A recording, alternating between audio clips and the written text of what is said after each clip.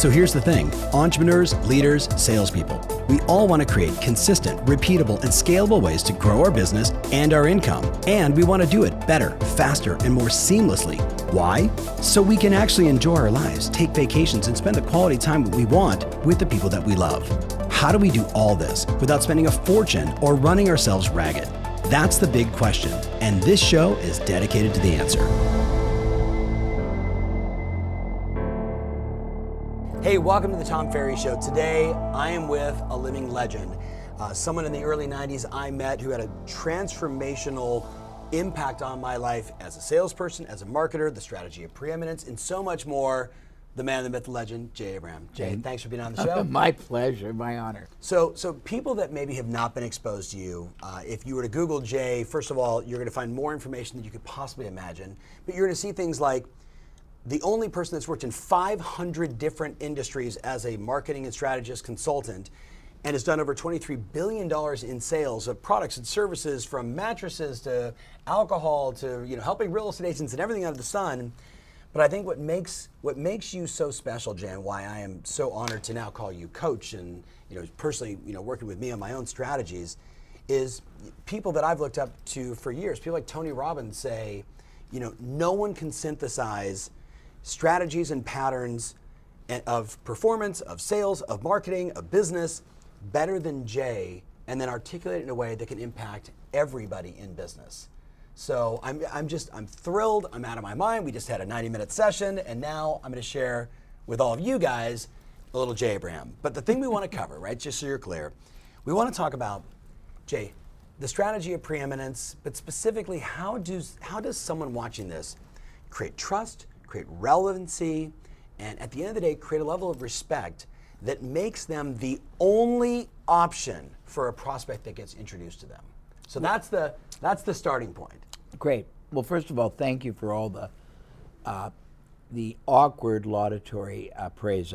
I've been very blessed in my life to be what I'll call business transient, and I've gotten to travel into all kinds of industries. And when you see how many optional ways you can approach an opportunity, a problem, a contribution, value creation, competitive superiority, you get very frustrated for people that don't have the ability to get better yield out of everything they do for everyone. So that's been my focus on life. Yes. So in response to you, those keys empower anybody to elevate and accelerate their decisive distinction. In other words, you do it right, you are preemptive.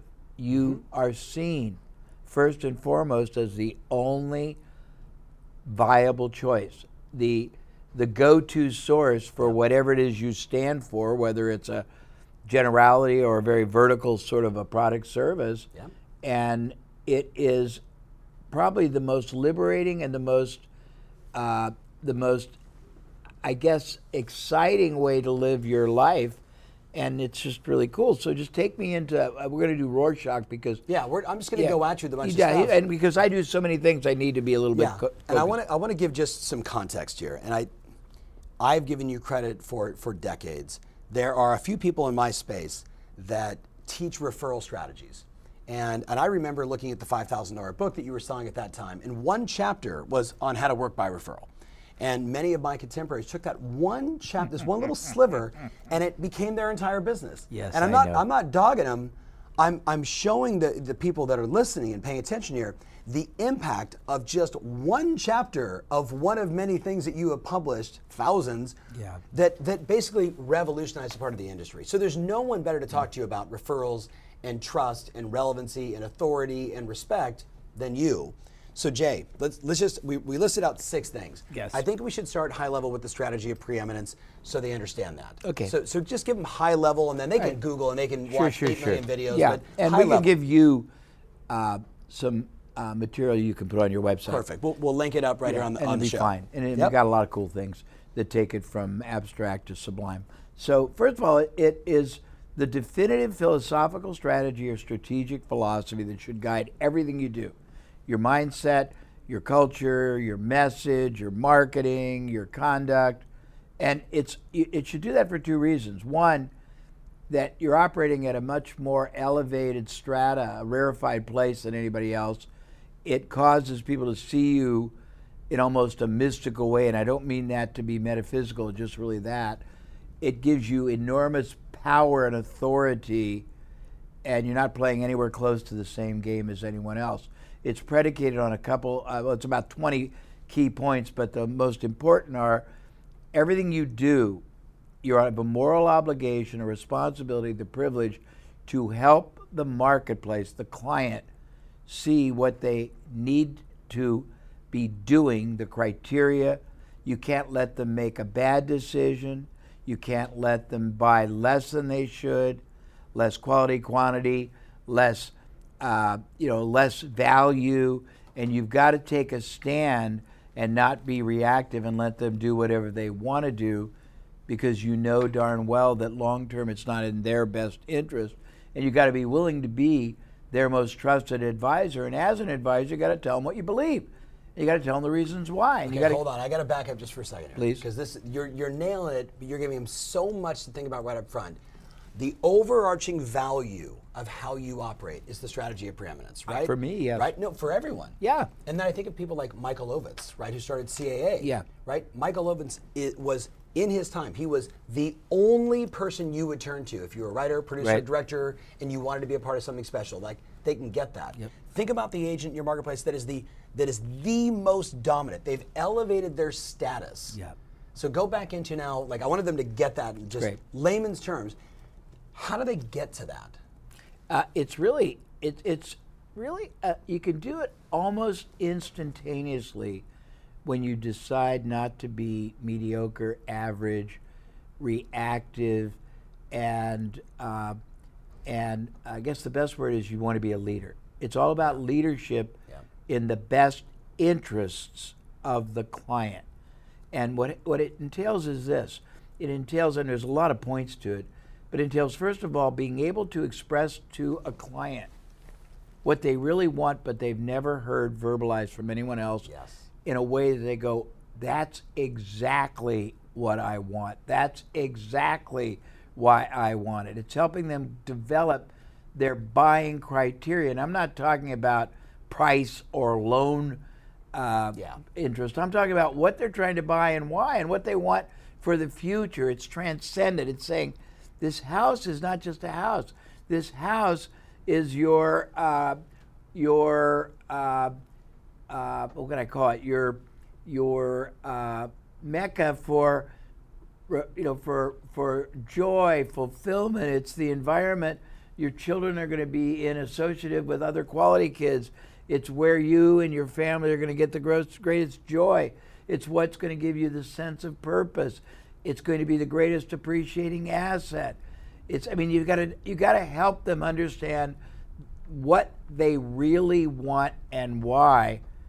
And even if they want to buy something that will disserve them in the long run, and you allow it without first making sure they understand that they have better options, the consequences, then you're not preeminent. Yeah. You're selfish. So all of that, does that make sense? 100%.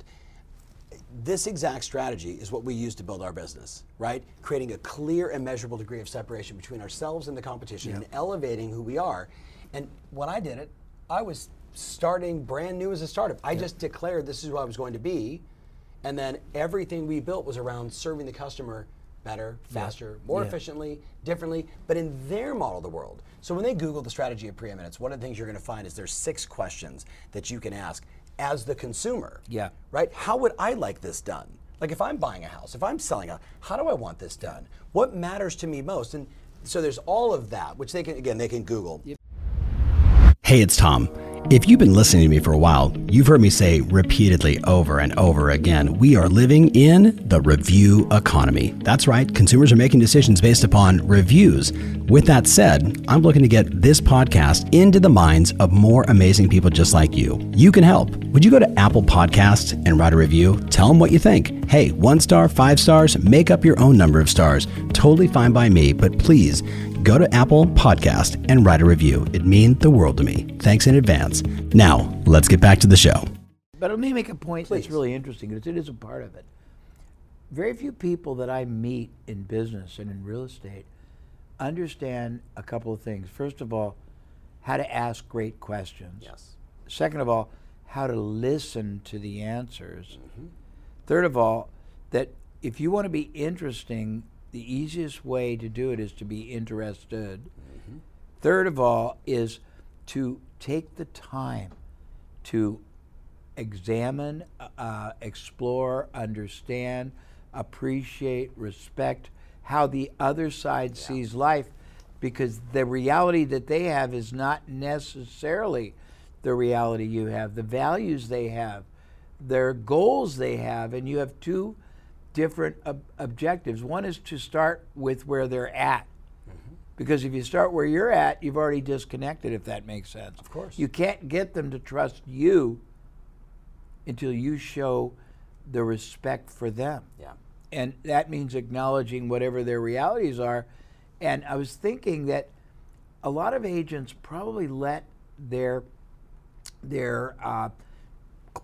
clients and prospects sort of conduct themselves the way they are. You know, they can be either too excited, not excited, not unresponsive, yeah. responsive. And if you allow that, then you're deserving them. Yes. Because letting them do what they're doing, unless they've bought hundreds of houses and know all the implications, is allowing them to underachieve, underperform the optimal outcome. If you don't get great feedback, if you don't give them direction, if they enthuse somewhere in front of another agent, and your job is to get them the best outcome, so it's got to be collaborative. And if you can't be strong enough and committed enough to be the leader, then you've already lost. Yeah. You can't be the follower in this kind of transaction. I'm going to paraphrase. If that makes sense. 100%. You said something to me a decade ago, which was the problem that a lot of high-producing real estate agents get into is they become so transactional. Like, the business is transactional, but the people aren't transactional. That to go deep with that person and really understand their values, who they are, why they're doing it, why they're really doing it, why are you really making this move? Moving is not fun. Everyone that is moving is not a fun experience. I've moved 4 times in the last 5 years.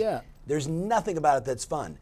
So is it aspirational? Yeah. Is it out of necessity? Right. Is it because something is falling apart? Life change, right? And digging into that and being that fiduciary responsive or responsible. That's fabulous. Human being who's really going to serve them the right way. Well, you hit on it. The next element, which you stole my thunder, is empathy. Not sympathy, but empathy. Appreciating the circumstance. I mean, are they celebrating a raise? Are they reacting to a setback? Yeah.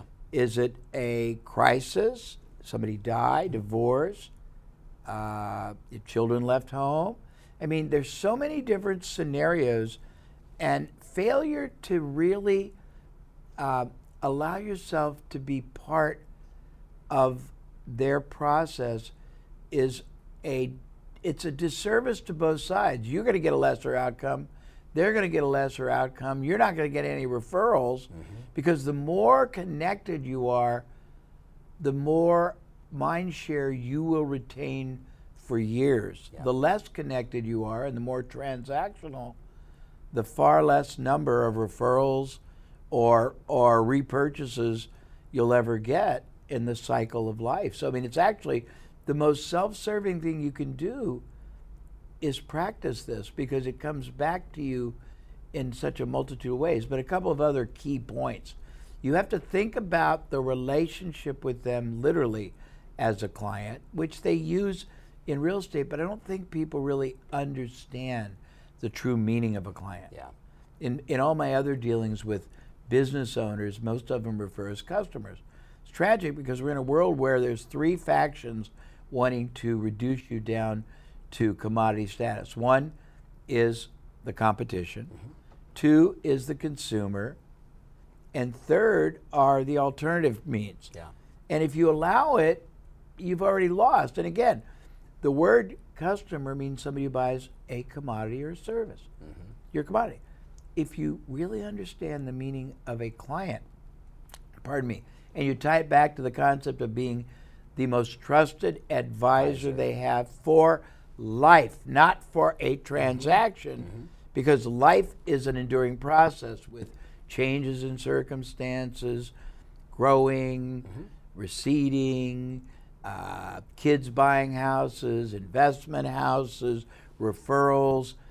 But, and this is very important, a client definition is someone who's under the care, the protection, the well-being. That's why you cannot, if you want to be preeminent, you can do anything you want. If you want to be self-serving, average, short-sighted, tactical, and play a very static game. But if you want a perpetual game of constant compounding growth and prosperity, you have to be willing to tell them what you really believe is in their best interest and why. Yes. And sometimes it's, I wouldn't buy that even though it's a good value. Absolutely. And if you can't do that and you only want the commission, you're not going to be building a real enduring and sustainable business. You're going to be creating a short-term job. And they all know that. They experience that from the amount of referrals they get or the amount of referrals they don't get. Total correlation. Right? It's always. If I may say this, it's a slight diversion, but if you look at your professional and your business life, there's about 2% of what happens to us that are acts of God. Yeah. We can't control. Yeah. And I don't want to go through Hurricanes and or life. birth defects, things like that.